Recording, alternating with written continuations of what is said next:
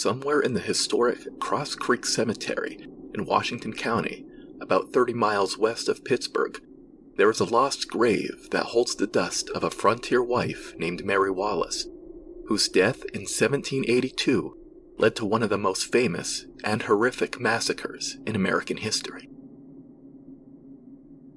Mary was the wife of Robert Wallace, one of the early pioneers of Washington County, during a period of time when western Pennsylvania and eastern Ohio was the scene of frequent skirmishes between white settlers and a native Wyandot and Delaware who had allied themselves with the British during the Revolutionary War. In September of that year, the Munsee Band of the Delaware, whose members had been converted to Christianity by the Moravian frontier preacher David Zeisberger, were driven from their villages by pro-British Indians and imprisoned at a settlement in Ohio known as Captive Town on the banks of the Sandusky River, where they faced disease and starvation.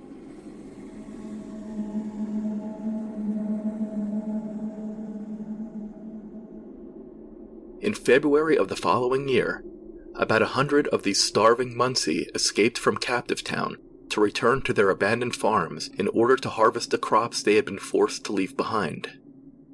Not only did these escapees have to keep an eye out for the British soldiers patrolling the area, they also had to be wary of the pro-British Shawnee, who were on the warpath, eager to destroy any white settlement they came upon.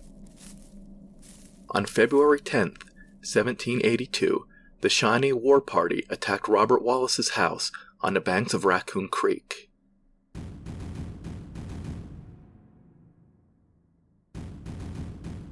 Robert was away from his cabin at the time, having gone to the grain mill. The Shawnee slaughtered Robert's cattle and set fire to the home. With nowhere to run, Mary Wallace was kidnapped, along with her infant daughter and 2 young sons.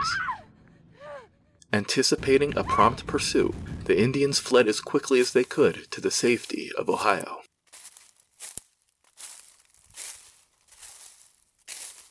When Robert returned that evening and saw the smoldering ruins of his cabin and his slain cows and hogs, it became painfully obvious what had happened.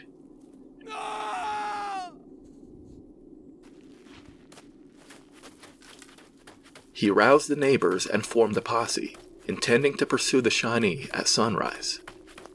Unfortunately, it soon began to snow, and the trail left by the fleeing savages was impossible to follow. Robert Wallace and his posse continued north to Fort Vance, where they learned that similar raids had been taking place all over Washington County. John Carpenter, who lived on the Dutch Fork of Buffalo Creek, had been captured by Indians on the same day that Mary Wallace had been kidnapped, and when his captors weren't looking, Carpenter stole a horse and made his way from Ohio to Washington County, where he told of his capture to Colonel Gibson of the Pennsylvania militia.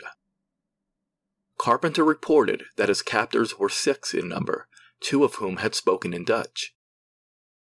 This, of course, led Robert and his posse to believe that Mary and the Wallace children had been abducted by the Munsee Band of the Delaware, who had learned Dutch from the Moravians.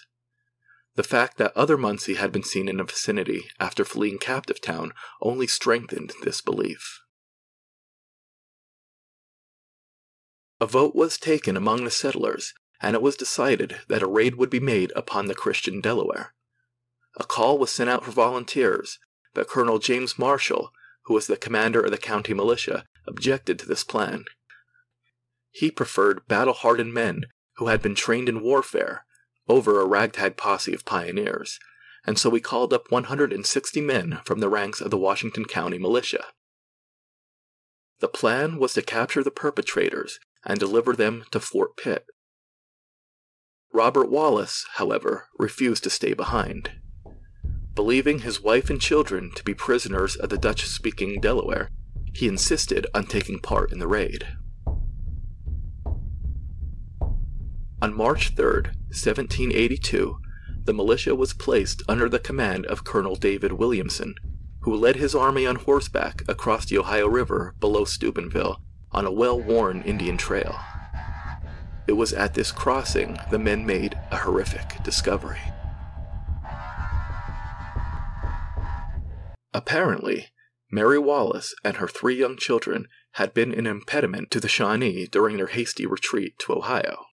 The militia found the naked body of Mary, who had been scalped and impaled upon the sharpened trunk of a sapling which stood directly on a path to the Moravian village of Gnadenhutten, which was occupied by the Christian Delaware. Meanwhile, in Gnadenhutten, the Shawnee were causing all sorts of trouble with the Delaware, who responded by kicking them out of their village, but not before offering to purchase all of the household utensils and other loot they had carried with them from Washington County. This included a blood-stained dress which had once belonged to Mary Wallace. This dress was purchased by a foolish young Delaware squaw, and this purchase ultimately led to the death of 96 innocent Indians. When the militia reached Gnadenhutten on March 8th, Robert Wallace immediately recognized the bloodstained dress and flew into a rage. The Christian Delaware attempted to explain that they had obtained the items from the Shawnee, but this explanation fell upon deaf ears. Williamson's men ransacked the village, discovering a pewter tea kettle and other household items which Wallace identified as belonging to him. This seemed to prove, beyond any doubt, that the Delaware had indeed been the ones who had set fire to the cabin on Raccoon Creek, and the militia exacted revenge upon the innocent inhabitants of Gnadenhutten by placing ropes around their necks and dragging them to the center of the village, where they were bludgeoned with mallets before being scalped with their very own tomahawks. One can only imagine the surreal spectacle that unfolded that grisly afternoon.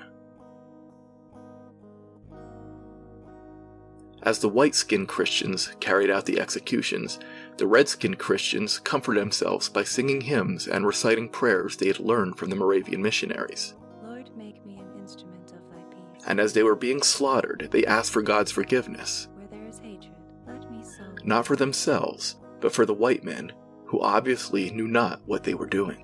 Where there is despair, hope. After the butchering was done, the dead of Gnadenhutten were piled into 2 huts, one for the adults and the other for the 39 murdered children. The militia then set the huts on fire. As the flames consumed the bodies, one of the militiamen, Nathan Rollins, sat down and wept. He had taken part in the massacre because his father had been killed by Indians, and he had personally tomahawked 19 of the victims of Gnadenhutten.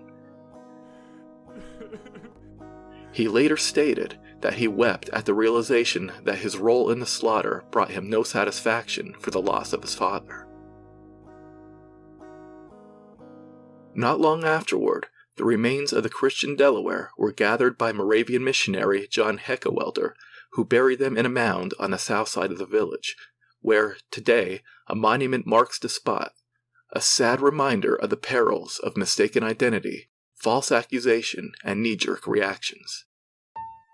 As for Mary Wallace, whose 3 children were never found, her remains were also gathered and taken to Cross Creek Cemetery for burial, where a stone marker denoted her final resting place for several years, until it was either stolen by relic hunters or destroyed by vandals.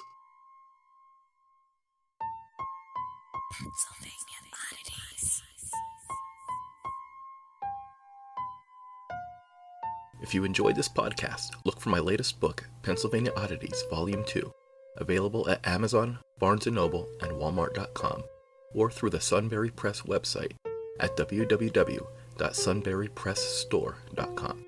The Pennsylvania Oddities podcast is written, produced, and narrated by Marlon Bressi. Theme music composed by Marlon Bressi. Sound effects courtesy of freesound.org. Find the Pennsylvania Oddities podcast on Spotify, Google Podcasts, Anchor, Breaker, Overcast, Apple Podcasts, iHeartRadio, and anywhere else you find your favorite programs. New episodes on the 1st and 15th of every month.